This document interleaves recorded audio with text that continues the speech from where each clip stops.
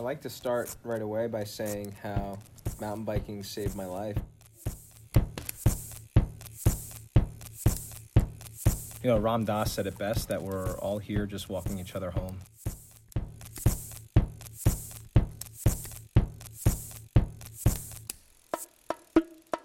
Hello everyone and welcome back to This Start Life. I'm your host Lisa Leonard and I am so glad to be back here hosting this podcast. It has been a long time since our last episode, and so I apologise for the extended break. There's been a lot going on, but I'm hoping to be able to get into some normality here now. So obviously this is a crazy time in the world right now. We have the COVID-19 pandemic is going on, and I know that it's affecting everyone's lives in various shapes and forms, and I hope this all finds you safe and well. I hope everyone's able to achieve that social distancing that is really going to be able to help. And to all of our first responders, our nurses, doctors, our essential workforce that are keeping society going through all this, we honestly thank you from the bottom of our hearts and really hope that everyone is safe and well. So, you know, what better time to get back on the air than a time when, you know, people need a little pick-me-up and something to listen to that is maybe not just your normal scary news broadcast, which, yeah, it's important to be listening to the news and staying informed, but you know what, here's a podcast episode, just a wee bit something different for you. So on today's podcast, I interviewed a friend of ours, Wes, from Vermont, and we got together about a month ago, back in March, to ride here in Vegas. He was out here visiting with Jake, and they travelled with his girlfriend, Kyla. They also travelled down to Mexico to host a yoga retreat down there. So I was super excited to get the opportunity to actually sit down with Wes. I've been following him for a few years now, and he's such an inspiring individual and has a wellness facility up in Vermont called the Milldam Center for Wellness. If you go and check them out on Instagram, it's a beautiful facility up there. But anyway, we were able to sit down and have a chat about mental health, about cycling, about the Center for Wellness, and just get a little bit of a backstory. So enough of me gibbering on. Without further ado, I'd like to introduce to the Start Life podcast, Wes. So I'm sitting here with Wes. How are you? Good. It's such a pleasure to finally hang out with you and spend time with you. Thank you. I know. I feel like it's been a long time coming. Yeah, we had an intimate mountain bike ride the other day when I crashed into the earth. But yes, now we get to sit in chairs and be more grounded. And chill out a little bit more. Yeah, it was fun. How have you enjoyed riding over here in the West Coast? It's amazing. It's a whole nother experience. You know, I do miss the green trees of Vermont and shredding out there, but this is just such a treat and really is a testament to your riding skill and ability, and really puts me to the edge and shows me also how I still got it. I'm still a good rider. For sure. Absolutely. You know? And you guys haven't just been here in Las Vegas. You've been out in Sedona too, and checking out some of our trails. My partner and I just did a road trip from Denver. We rode Salida. There was too much snow in Santa Fe. And then we rode Sedona for 3 days with Jake Billings. And then we rode here with you and Jake and Kyla. And I think Vegas has just got such untapped secretness in the mountain bike world. It's world class, and you don't hear about it a lot. At least out east, you don't hear about it a lot. No, it really does. And I think there's a couple of things to that. One, like, there's something for everyone out here. Like, you've got flowy trails, you've got technical trails. Like, there's literally something for everyone. Yeah. But we don't have a lot of races. We have like a massive. It's difficult coordinating with BLM to get permission to do races and stuff. So I think, like, good and bad, like, it does keep it kind of like a secret, like, mecca almost. Well, it felt like really homegrown too in a lot of ways. I like it. It's like a it's got a good crew out here of like real riders that aren't about just racing. It's about really riding. Exactly. Yeah. I mean, a lot of the people that have developed all these trails, like, they're just out there, like, you know, looking at the like the lay of the land, like figuring like what would be a good line, what would be fun, and then they kind of go from there. So yeah, it's super fun. So talking about like you're coming from, this is West Coast, your home is Vermont. Yes. Covered in snow right now? Covered in snow right now. It's about 10 degrees probably at home. Oh my gosh. I'd say it's 65 right now here, which is pretty great. It's really nice. Yeah. This is our winter. I like to start right away by saying how mountain biking saved my life, and I have a lot of gratitude towards it. I started riding at around 12. I got more into BMX riding and street riding in New York City, where I grew up. And then I came back to mountain biking. My father was a racer, and I came back to mountain biking in college, and I had to choose between Newport cigarettes or mountain biking. Okay. And I chose mountain biking. Yeah. Actually, a longer life expectancy. Yeah. But and then I also found my path into mental health treatment and becoming a mental health provider. Yeah. Tell us about that. Like, how did you get on that path? I think it kind of found me. It's just something that I understood and I was good at just from kind of growing up in a loving family, but a family with turmoil and trauma and alcoholism. Okay. And my parents split up at 16, and I was the older brother of 3. And I just had this kind of observant mentality and kind of a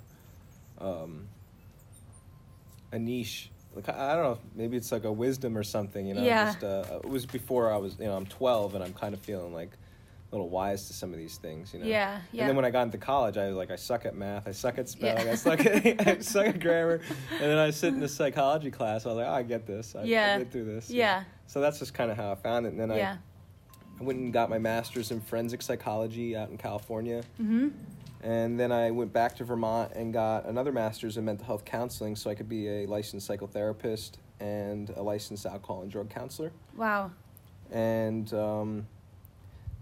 that's just been a really wonderful career, but at the same time, it's taken its toll on me. I'm 10 years in, and I keep turning back to yoga and mountain biking as an ultimate form of wellness for me, or at least going outside and playing outdoors. If you're not riding, you know, get out. Yeah. Absolutely.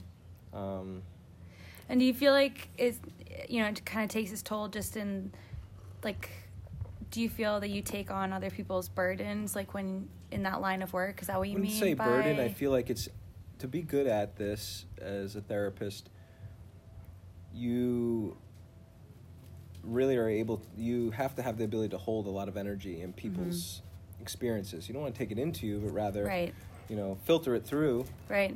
And translate it back into beautiful light and give hope and faith and energy to people. And that just takes a lot. Yeah. You know, that's like, I'm sure an accountant feels like that on tax season. Right. You know? Yeah. So this is just, you know, if you see, if you have a caseload of 20 people, I mean, geez, the stories you hear working in this, from all forms of abuse to loss, grief, and sorrow, but then also the greatness that comes out of it, the people that find new meaning and make huge bounds and leaps after experiencing trauma is just so rewarding. For sure. But I worked at a drug and alcohol rehab for a little bit, and that was an interesting experience. You know, political experience. I was new in the field, and a lot of the interventions were referred to using psychopharmacology as the answer. So. And I was experiencing that too growing up. I was told that I had ADHD or other issues and a pill would help. Right. And it never did. Right. And I just kind of felt like out of alliance, often working in those fields. And I'd ask questions to psychiatrists and kind of come to a wall with them. They'd be stumped, or they'd say, well, it's theoretical, or we're not sure. Was a lot of the answers when I'd ask further questions about how does this actually work, or what's the health benefits or downfalls. Yeah. So I eventually got into working in residential homes for severely mentally ill. which is really interesting. The state of Vermont has done a significantly great job integrating people out of the mental health hospitals into community-based homes. It's a beautiful model where you could live in like a family-oriented atmosphere and feel supported and still have a normative life with, let's say, a significant thought disorder or something like schizophrenia. Yeah.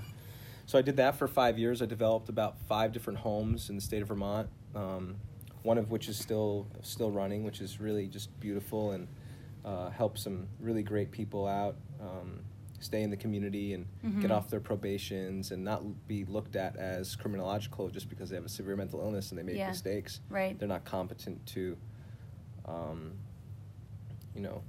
be responsible for, so to speak. Right. And but that job was very dangerous too. I've got multiple concussions, and I have one guy he created a ninja star out of a CD, and oh my gosh, and shanks and dang, amazing thing. Yeah, but you treat it with love. I remember one time I was punched in the nose, and I offered a hug as the consequence. Like, hey, do you need a hug, man? You're not in trouble after that. Just we shouldn't do that type of thing. Yeah. More of a loving intervention.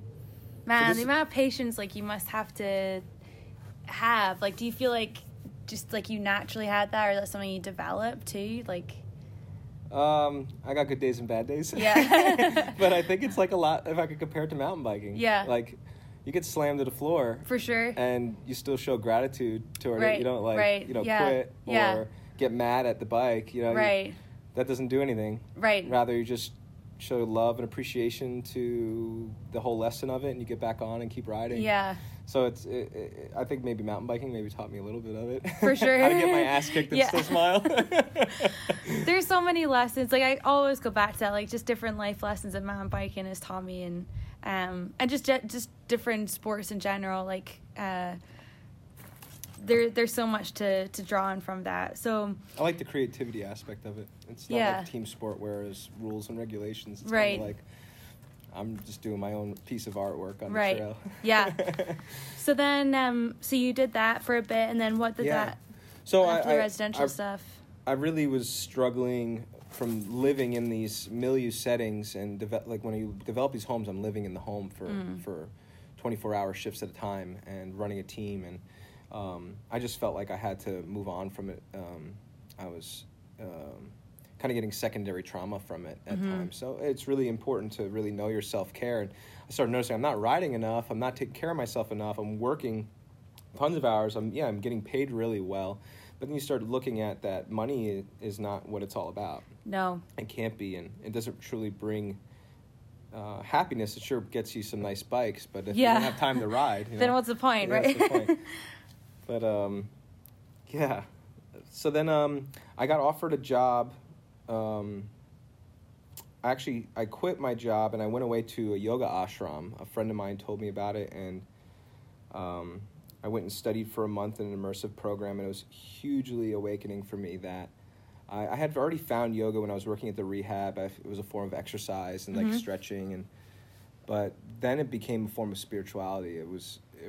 It's not an exercise. It's way, way more advanced than that. It's a science that really brought me connected to something that's within me that's not this body. Yeah. That's not my mind. It's really the spirit. And I could relate with that through mountain biking too. Like, that's how I feel when I'm in the zone and I'm riding. I'm not just this body or my thoughts. I'm in this flow state. And that's what meditation and yoga has also brought me to. Yeah. And they really complement each other, especially through injury. Yeah. I have some challenges with my spine, and that's been really helpful through doing yoga. So I came back from the ashram, and I knew I can't do this work anymore. Okay. And I went and got a job as a clinical supervisor at an all-boys school in New Hampshire. It was a residential home for boys, and they had a school that were troubled with, they were the bad boys. And I had trouble working there. I actually got fired, and I'm really proud of it. I was asked to do a lot of things that I saw weren't appropriate and weren't out of love. And I liked voicing myself. I'd always speak up and question the executive directors on what they're doing. And I remember one time I walked into the executive director's office, and I asked her, because it was crazy, and she was emotional, and the whole place felt like it was falling apart. And I asked, who's running this place? And she's, well, I am. And I said, no, fear is. And I said, as long as fear is running this agency, we're not going to be successful and be able to help these kids. Yeah. They didn't fire me then. They kept me for another 6 months. I refused to do the restraint training, which I saw was being misused. The restraints were being misused, similar to if you own a gun, you have a higher probability of using it. Mm-hmm. When I felt like a lot of these interventionists really didn't have any other skills outside of putting hands on somebody when things got really challenging, and they moved into a fight, flight, freeze kind of space themselves when they're trying to intervene with a kid who's in that brain state. And right away, there's hands being put on people, and kids, young 12-year-olds, were being slammed to the ground. And then on top of it, what was very disgusting was the locker room talk around it. There was some boasting of oh, did you see what I did? Yeah. So I couldn't be part of that, and I was approached to take this training eventually, and if I didn't, they would ask me to leave. And I said, well, I guess you got a decision to make. Right. And they were like, you're going to give up your salary and your insurance? And I said, well, I just don't make deals with fear. Yeah. And so they asked me if I was quitting, and I said, no, you're going to give me unemployment. So then I left, and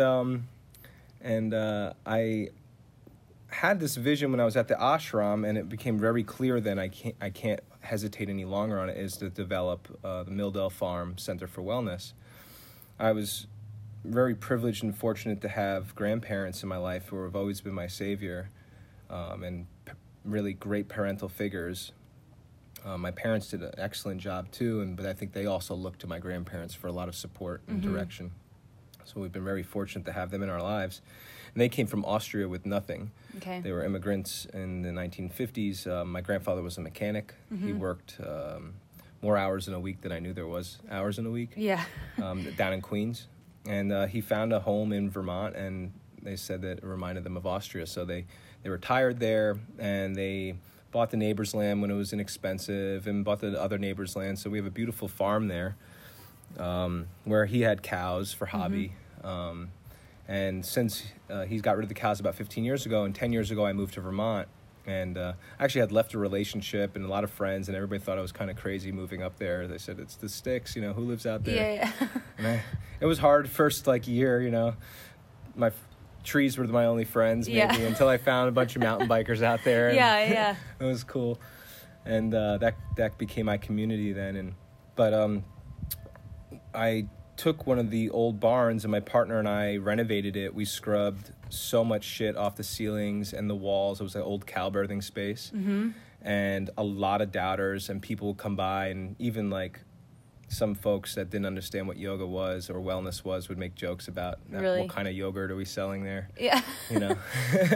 I must say, the barn is beautiful. The space that you've created, and I haven't been there personally yet, but it's such a beautiful space, the vibrant red barn, and it looks so traditional from the outside, and it's just what a great job that you've done with the place. Yeah, so we took a 1930s barn that was falling apart and needed more than just some paint, but we threw Flirt Alert red paint on it, and it's glowing from Google Earth could see it. Yeah. Sure. And we developed a studio space for yoga, wellness, and workshop practices and retreats. And then we have a private practice office for body healing and psychotherapy. And then we have a nice welcome center where we offer tea, and there's books and place to read in color. And we offer services now to adolescents, to adults.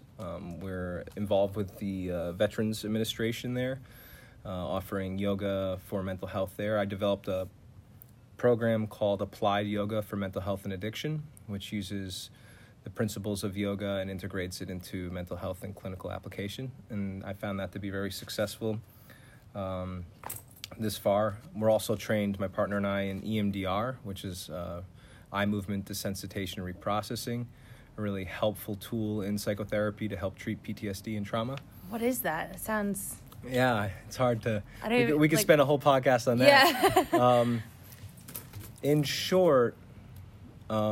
let's say we could even relate it to biking. Okay. If we were to walk and talk or ride and talk about something really challenging, it'd be easier for you to process that and be less traumatizing to rehash a difficult experience because of the dual attention or the utilization of both hemispheres of the brain, rather than us just sitting across from each other in psychotherapy, which is often re-traumatizing. Right. So EMDR uses certain techniques through tapping or through watching a hand go back and forth with the eye movements, and there's lots of other abstract ways I'm sure you could incorporate EMDR as a deep sensitization process for specific targets. But there's procedures to doing this, and obviously relationship is the most important piece in the counseling relationship, but that's really been a helpful tool, and we're really grateful that we were trained in that. So that's what we do at the center, and then I've been incorporating psychotherapy. So I try to introduce as many people that are interested to come and ride bicycles. Awesome. And empower them and meet them where they're at on their level and teach them really great basic skills, and then progress with them and teach them more and more progressive skills where they feel really confident riding and they could get out into the nature and really just develop a whole different identity. Yeah. It's pretty amazing to think about what you do riding a mountain bike versus who you are in real life. Right. It's like it's a separate identity. It's a secret identity. Absolutely. It's so funny. I often think about that, like all the people that like you ride with, but you don't know in their like normal day-to-day life. They're totally different. Yeah. Like when you're in the trail, you're all just on the trail having fun riding bikes. Yeah. And like doctor, lawyer, garbage man. You're all the same. You're all the same. You're all the same people, and it's so funny, and I almost kind of prefer it that way, like not having that like almost separate identity almost, but it's a special community. I feel like that's very similar. I draw a lot of parallels to yoga with mountain biking. Mountain biking is yoga to me. I mean, you're incorporating your breath, your body, and your spirit. For sure. The community is the same way. You have no clue that there's a PhD next to you and an author, or even just somebody who's just figuring out life, and we're all on this level plane, and it's really about the human spirit that, Ram Dass said it best, that we're all here just walking each other home. You know? And it's really nice to see that when you get down to the root of who each of us are, it's just love. That's awesome. And that's really simple. Then now we're all equal. That's so cool. I think I know that me and Jake have talked about it multiple times that like riding is our meditation. Like I don't necessarily get out to go, like just drawing from like the yoga and stuff too, and just as you said, like the breath, the mindfulness of it as well. Like I don't necessarily always have the time or even just make the time, I guess, like to sit and meditate or anything like that. But when I'm out riding, you're meditating. Like that's the only thing that's on my mind is how do you overcome this obstacle or whatever the case is. And I know that like as far as wellness, like especially coming back from having a baby and trying to just get back into thank you super mom trying to get like just back into, initially I was like, I really just need to get back to my fitness and get back into like racing and stuff like that, and what I found is that riding has been so far from that. Riding has been purely for my mental well-being, like getting out even if I can get out once a week, that once a week will just helps to reset everything for the next few days and stuff. And I think that when you're doing it all the time, you don't maybe necessarily make that connection between like that outdoor time, the mountain biking and your mental well-being. But I guess when you're forced to like not do it for a long time, and then you can kind of make that connection between the two. I want to first do a shout out to Jake Dollar Billings. If you ever get a chance to ride with that guy, first of all, good luck keeping up. I know. And second of all, he's invited me out here to spend time with him and his beautiful wife here. I had the good fortune of marrying them years back, and I haven't been out here since then. So shout out to you guys, Jake and Lexi. Thank you for having me here and being able to finally meet you, Lisa. They're great people. Yeah. I'm very fortunate to have them in my life as well. As far as, I'll tell you a funny story. So recently we're volunteering to help with hand cycle. They just made these new hand cycles For adaptive sports? Yes, Wonderful. and they're so mountain bike hand cycles. Yeah. And they're doing that at the VA hospital too. Oh, really? Yeah.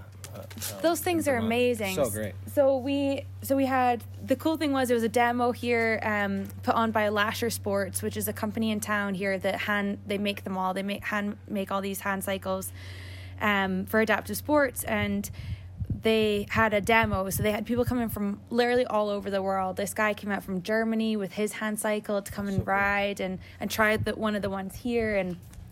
And so Jake and I volunteered to just be like ride guides, on the trails and stuff.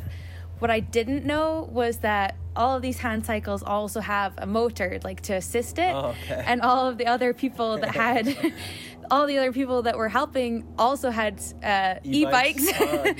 So bunch of cheaters. This was, I think this is just a couple months after having baby, and I was definitely not fitness, like anywhere close to full fitness. And we started, and of course they're off. This does not faze Jake in one bit the least.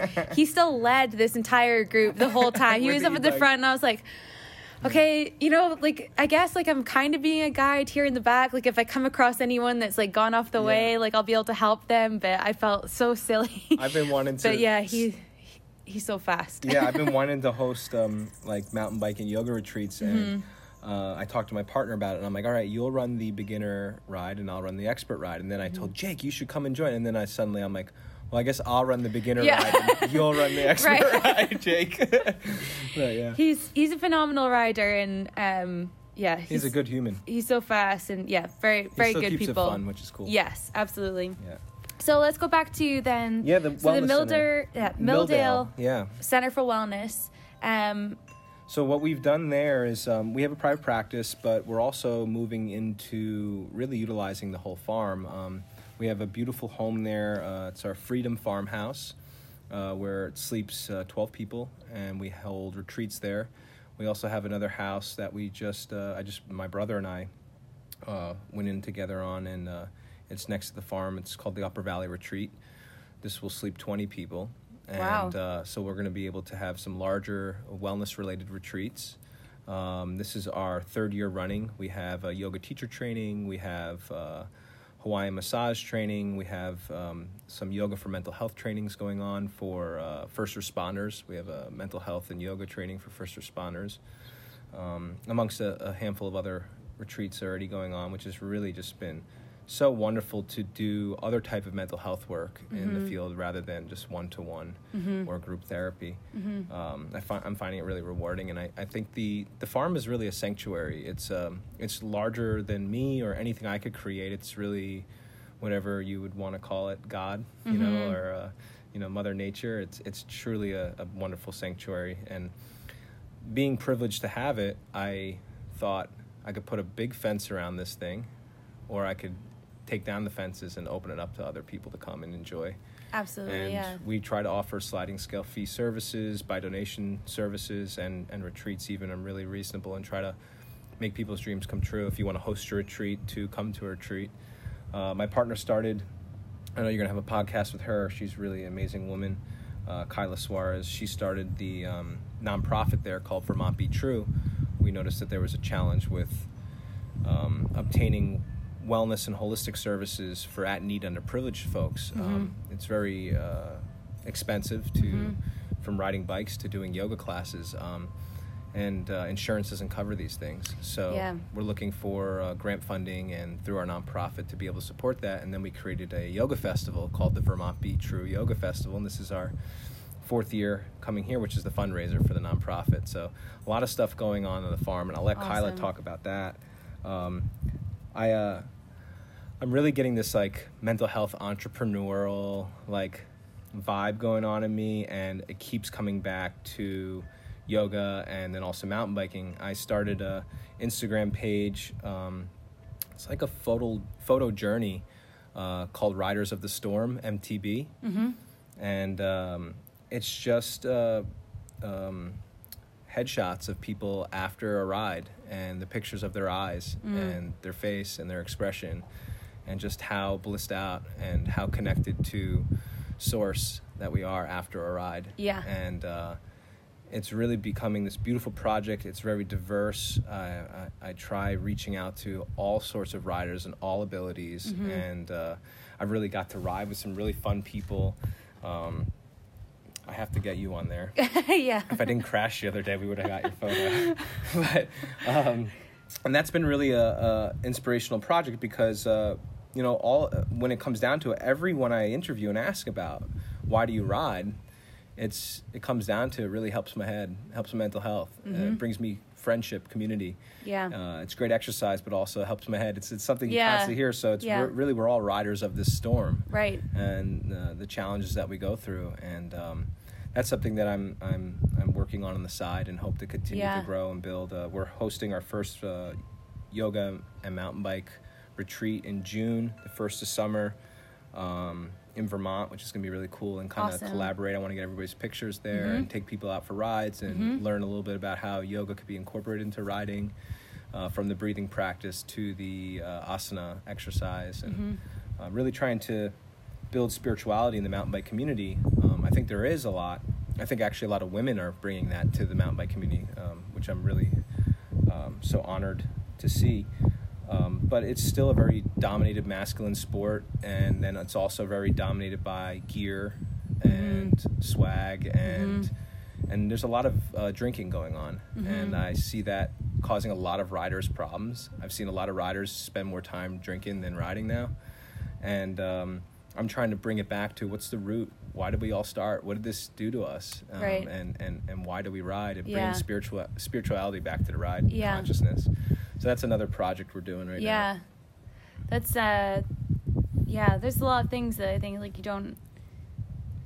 become almost, like, blind to it. Like, it's a lot of stuff going on that you don't realize, but a lot of kind of roadblocks, I guess, in the sport. And then also, I guess, that's a negative part of it, too. There's a lot of politics in mountain biking, let alone cycling world. And for sure. It's big money, it's big business, I get it.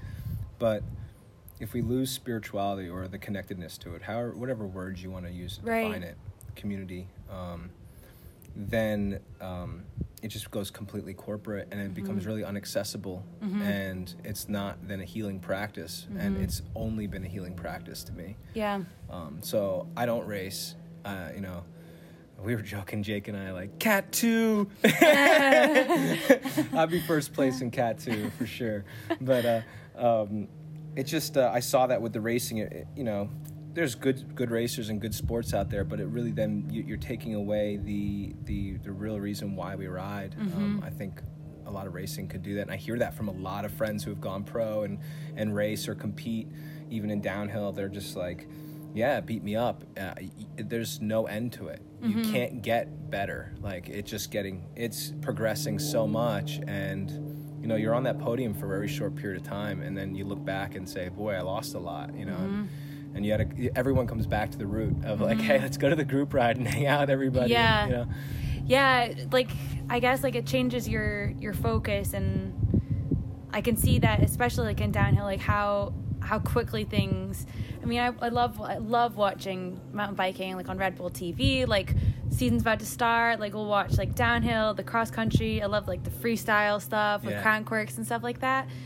But yeah, like, there's maybe, like, there's a handful of guys that, like, are constantly at the top, but then there's a lot of people that are coming through and they're maybe not there for very long, and it can get difficult. Like, if you're constantly chasing like that podium or that extra time, and you're not able to get that, then you can lose the joy of it very quickly and lose, like, that focus and why you did it to begin with. It's an illusion, a consumer illusion that occurs and causes us a lot of suffering in life. Like, you could compare to having a shiny car or a lot of money in your bank account or a large house. I mean, I think every sport kind of goes this direction, and it's great. There's beautiful and amazing people that ride and are competitive. I'm a very competitive rider, but I don't like competition because I like still keeping it fun and be able to stop and smell the roses or the cactuses.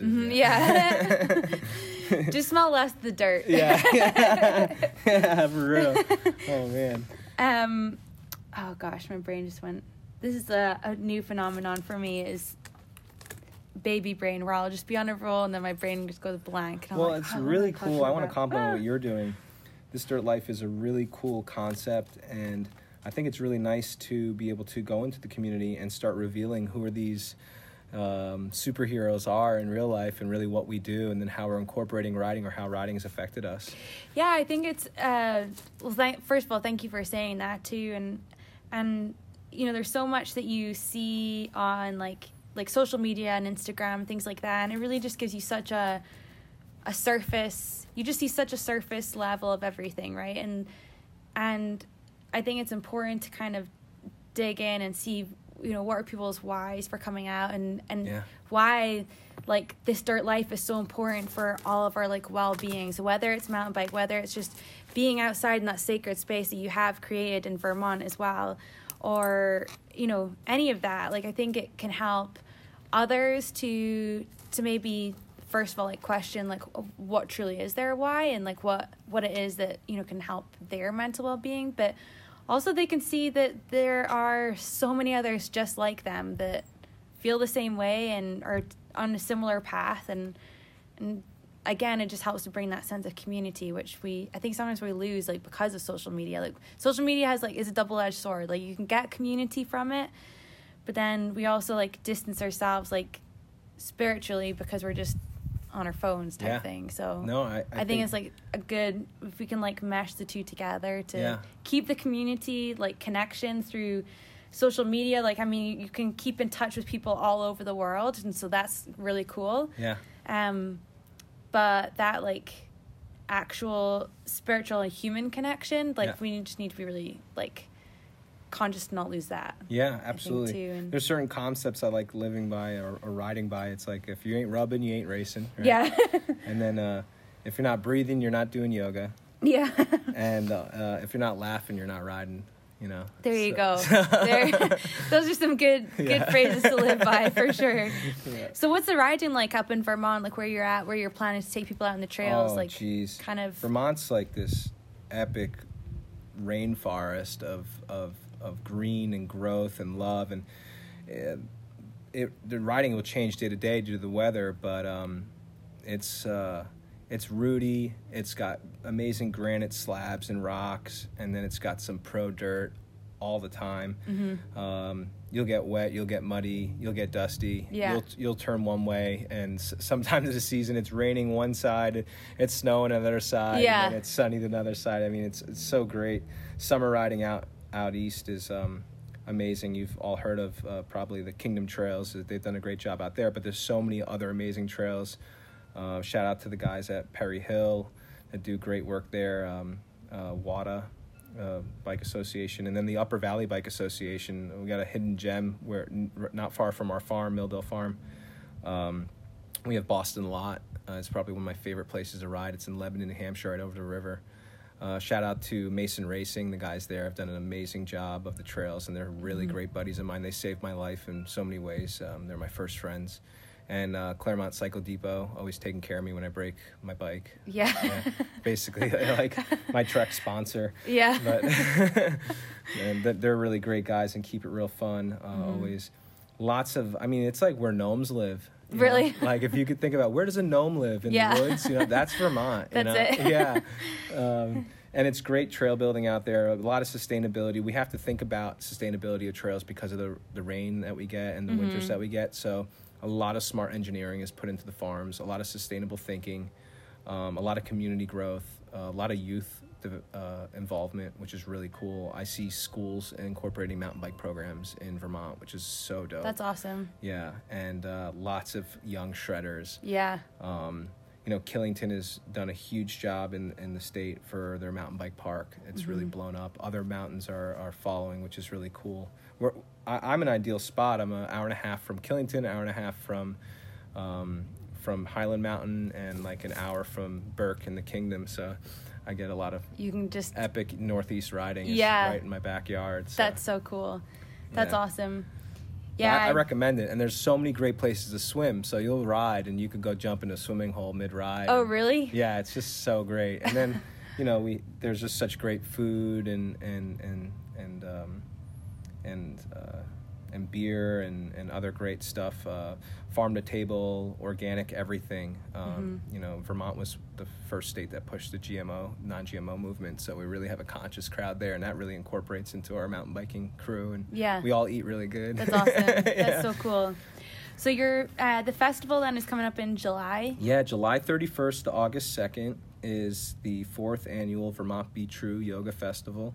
It's the only non-corporate yoga festival in the state of Vermont, and we really are just so honored to be hosting this on our family farm, and the mission that it's behind, supporting the nonprofit and helping underprivileged and at-need groups obtain wellness services is just, I think back as a kid, if I learned about yoga as a kid or understood what body work was or obtained acupuncture during injuries early on in life, I probably would have had an easier ride at it, It's been so helpful. Yeah. So we're just glad to be practitioners, to find clinical merit in all this work and be able to share it with the people that we serve and then bring it to the community. Absolutely. Yeah, and I love having we had Claremont Cycle Depot. They came to the festival the past 2 years, and they had a manual machine set up where it's holding the rear wheel, and you could practice manuals. Oh, really? And so many people have never even been on bikes are like coming over, trying to balancing, doing their yoga on the manual machine. That's awesome. Super cool, yeah. And it was great. Rob, the manager of the shop, he was there, and he was just super blissed out. He's never done yoga. He didn't think he could do yoga. Yeah. And he's just such a yogi, Really? Just blissed out, smiling, giving peace signs to everybody. That's awesome. I mean, and it's just a mountain biker. We're living by the same tenets, Yeah, yeah. Be happy, be free, For sure. That's awesome. And you just mentioned there, like if you'd had like the access to that, like when you're younger and stuff, like it would have been different, but also you probably wouldn't be where you are today. Probably, right? Yeah. Like I think that's something to say, and I'm glad you bring that point up. I've had my traumas and I've made my mistakes. I've hurt people and I've been hurt, but really through this spiritual practice and journey, I'm healing, and then you have such appreciation for the struggles, and I think that's a suggestion for anybody who's going through challenges. If you could create meaning out of your challenge, if you could find the silver lining, if you could create an understanding of why this happened, and it could propel you into some real greatness, and then you could also help people change their perspectives. We're way more than just our thoughts, and really what we experience as consciousness is often perception. So if we could shift our perceptions, we really could see the beauty in this world and make understanding and meaning out of a lot of the tragedies that we experience and also see. Hurt people. Yeah. So I just send compassion out to those in this world, and we won't talk about politics now. No. But just shout out and love to all human beings. And I know that you just touched on this briefly earlier, but kind of like the masculinity of like the cycling community, and also I love riding with my girl. It's so cool. Yeah. Yeah, I that and my dog. I think I like my dog, riding with my dog the best, but don't tell her. but it's just so cool to be able to share that with a partner and be able to do it. And I ride with her often, and just to see the ladies out there coming into the community. And it's got to be challenging. I've heard it's challenging because it's such a masculine dominated community. I really just helmets off and honor to the ladies riding out there. They really actually keep it fun. Yeah. And they have the biggest smiles, and they keep it light, and they really crack into a lot of those guys that get a little too serious. Yeah. And I know some girls that will really crush some dudes on the trail. For sure. You're one of them. I don't know about that. We got some pretty badass women here in town. Yeah, and it's awesome to it's awesome to watch them. It's awesome to ride with them, and yeah, like I think there's a lot of sports and a lot of avenues where like women don't lift each other up, and I think mountain biking is one place where I've absolutely seen like everyone lift each other up, like like whether it's clearing an obstacle, whether it's like getting to the top of like a really hard like ascent or whatever it is, like in mountain biking for whatever reason I just see everyone lifting each other up to to support one another, and Yeah. I love the sport because of that. It really levels the plane. I think there's a lot of the women I serve in my clinical practice, it comes down to that they're disempowered, and a lot of it's just societal norms, and also what we've all been taught, women and men. And I really love the athletic outdoor community, from hikers, climbers. I mean, there's a good argument that women are better climbers than men, and mountain biking, paddling, all these areas. It just levels the plane, and we could all play together and be children again, and just be loving, and that makes me kind of want to cry. But it's really cool because society is missing that, and that this is like the truth, Yeah. It's like, let's take down the veil and let's all go out in the trail and have fun. Exactly. That's what it's all about. Let's go play in the dirt. Yeah. I also wanted to talk to you though about the evolving man yoga stuff. And I wonder, because is that a project that you started? Or? Really credit to my friend Sean Glenn. Okay. He and I were, chatting on the phone, and we're always trying to evolve ourselves, to be just better men. And really that's full of mistakes and screwing up and hurting people and hurting ourselves, I'm sure, along the path. But then there's a lot of forgiveness and compassion that comes out of it. And these are traits that men have, and I don't think we talk about it enough. We're allowed to have emotions and be sympathetic and loving beings. And we were just talking about this evolving idea, and he's like, I'm going to do an evolving men's yoga class. So he was doing this out here for a bit in Vegas, and every year he's offered it, and I've helped him teach it at the yoga festival, and we continue to offer a men's-specific evolving men's class at our center every week.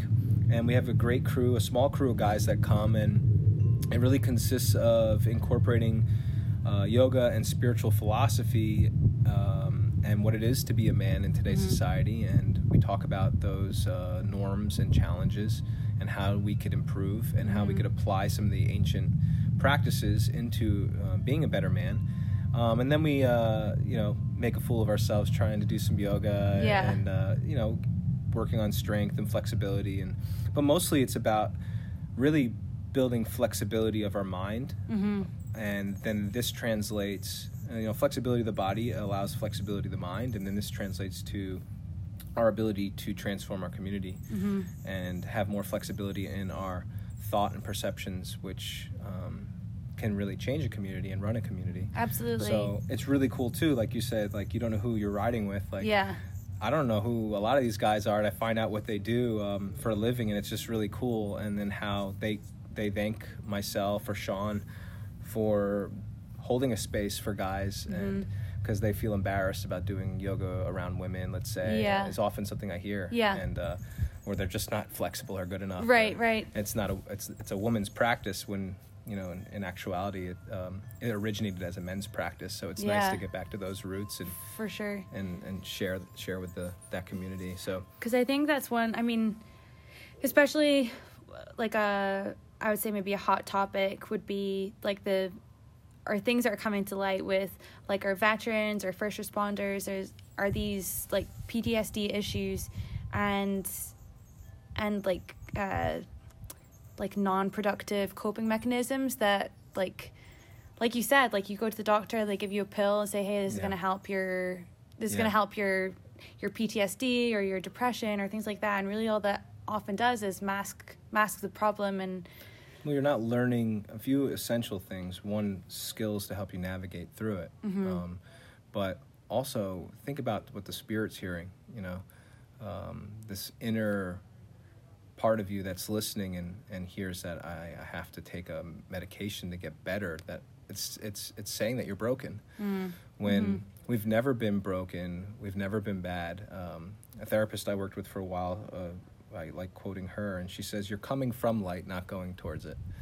So we were born a miracle, and it's just coming back to those facts and those truths. People who experience PTSD and trauma often struggle with lack of understanding and meaning of of what they've gone through or reintegration into community, but let alone they lose their identity, their sense of self, and then also their nervous system is completely hijacked. And there's just so many triggers that send them back into these surges of fight, flight, or freeze, to keep it really plainly said and simple.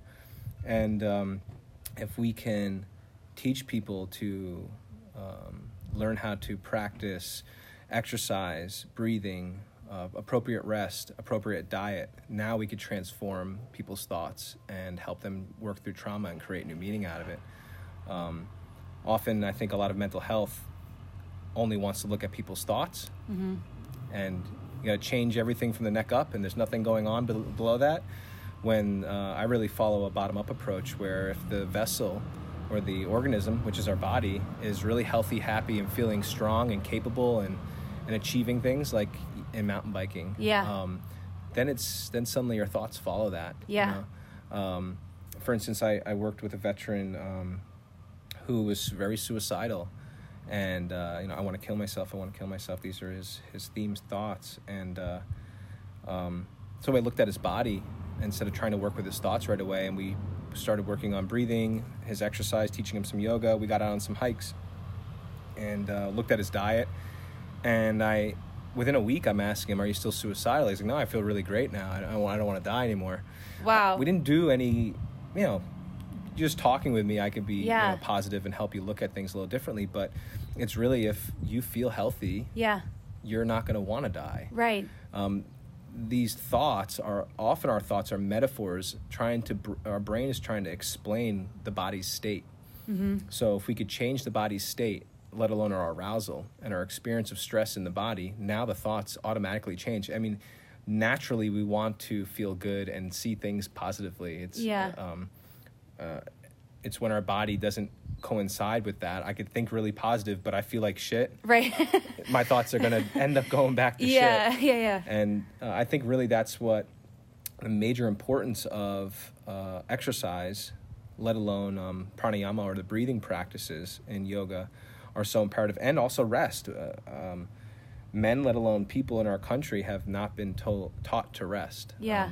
I'll sleep when I'm dead, but I really can't sleep, Yeah. And, training the body to go into a resting state and the brain to go into a resting state and learn to hang out there, keeping a low level of arousal, is really challenging, in particular for all people, but anybody who's experienced PTSD. Mm-hmm. So this takes a level of resilience training and flexibility, and yoga is a great way to teach someone to keep a low level of arousal and learn how to feel comfortable there without mm-hmm. feeling vulnerable. Mm-hmm. It's kind of like interval training. Mm-hmm. You have to have those areas of plateauing and calming the body to actually improve your racing. Yeah.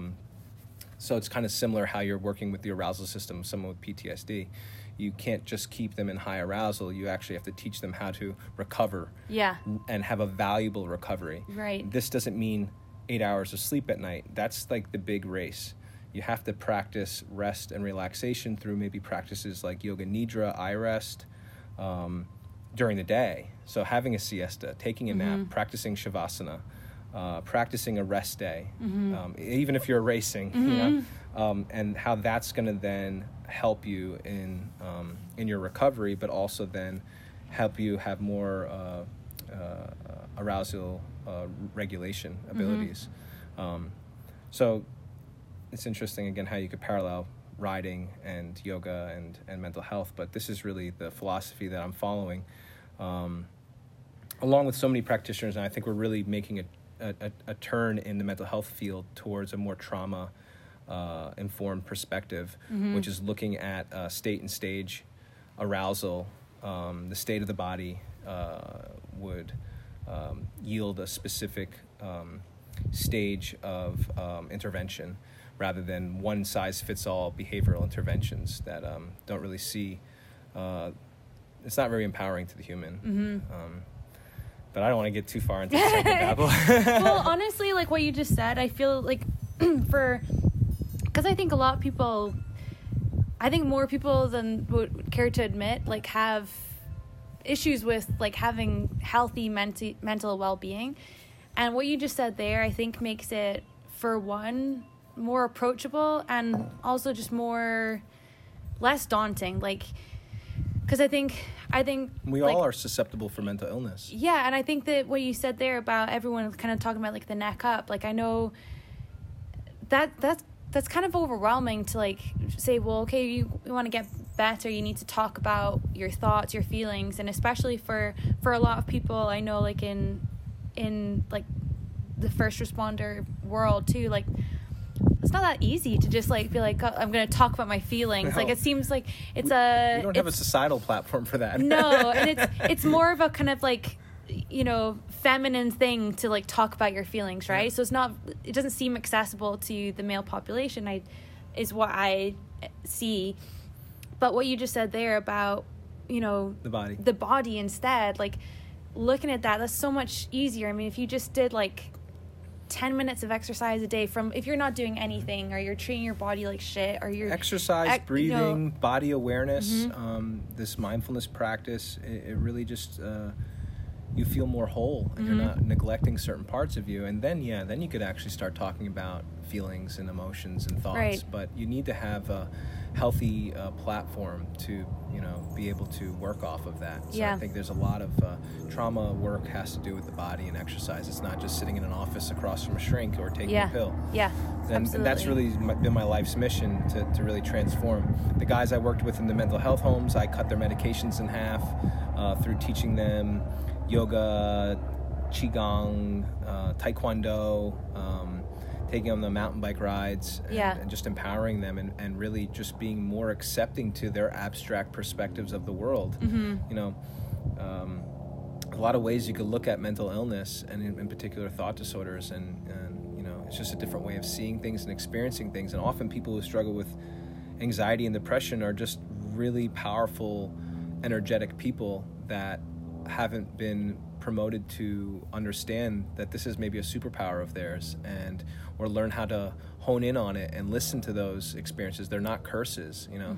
I say we're all susceptible to mental illness, or we all have mental health challenges. It's not something that anyone's immune to. No. Rather, we're all susceptible to mental wellness.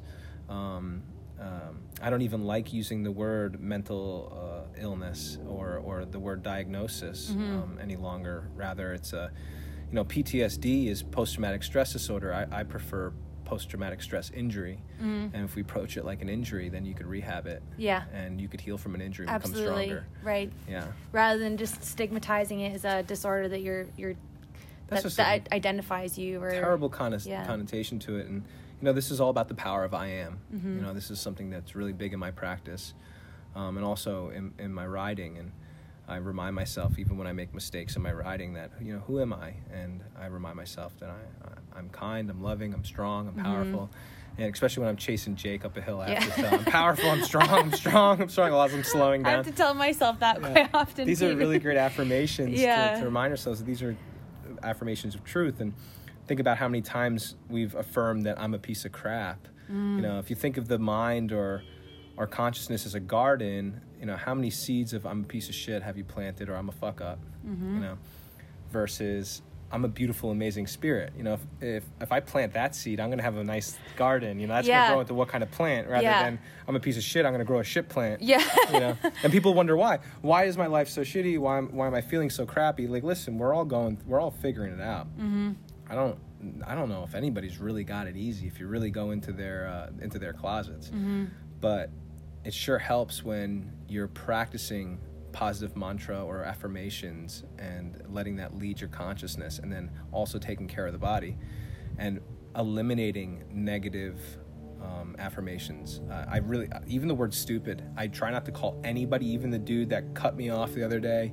And I don't use that word stupid, because if I could point that word out and use it in my vocabulary easily, I'm going to be the first one to call myself it when I screw up.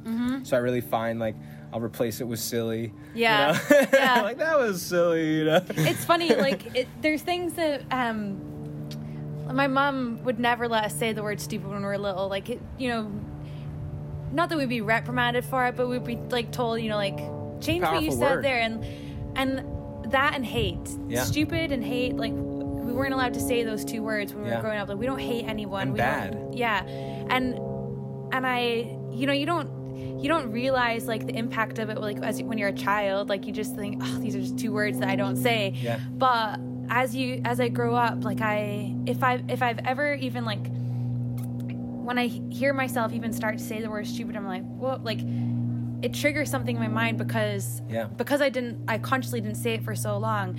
When I start saying like, why am I saying that? Like, why am I feeling like that? And then, do I really need to say that? Is that really appropriate? No, it's not. Yeah. So replace it. And this old saying, be careful of the words you speak. You never know the words you have to eat, Yeah. Yeah. So, I mean, it's powerful stuff. Yeah. I think it's so the body leads the mind, and also you will become what you say you are. So we want to manifest through these affirmations and through our mantra. So I really invite everybody, think of an I am statement that really is consolidated, honed in on, all-encompassing, describes your greatness. Maybe it's simply that you're worthy of greatness, that you are worthy of love, you're worthy of connection, and repeat this and replace it even in the hardest times when you're getting down on yourself with any of those negative thoughts. Additionally, incorporate getting outdoors into nature, getting more connected, getting off the screen, getting away from your phone, and finding some sort of outdoor community, because they're the most loving people you'll ever meet. I'm just so honored and grateful to the mountain bike community for saving my life. And, mountain biking's definitely put me on the edge, but also pulled me off of the edge. Absolutely, yeah. And, so grateful to the yoga community. Both are just an international community of so much love, and it's just so great to be part of it, and so great to be growing alongside of it, and then being able to incorporate it into the mental health field. It's just been a dream come true, what we're doing at Milldam Farm. Check us out all on Instagram, Milldam Farm Center for Wellness, Vermont Be True Yoga Festival, and Riders of the Storm, MTB. It'd be great if you have any questions or you want to set up a retreat or come to one of our retreats. It'd be so cool to meet you all listening, and I really hope to come out here next year and collaborate with you, Lisa, to set up a mountain bike yoga retreat or wellness related retreat, and have you also out by us in Vermont. Absolutely. I really hope that we can make that happen. I think we will make that happen. We will make it happen. Well, I think it's a perfect place to wrap up this conversation for today, but thank you so much for opening up. We're not going to spend any time talking about how awesome you are. And we don't. No, you have a beautiful baby and a loving partner. None of that? Okay. It's all about you. All right. Thank you so much, Wes. You got it. Lots of love. Thank you all so much for listening, and we will be back in a couple of weeks for the next podcast interview. But until then, stay safe, keep your social distancing, and stay dirty, my friends.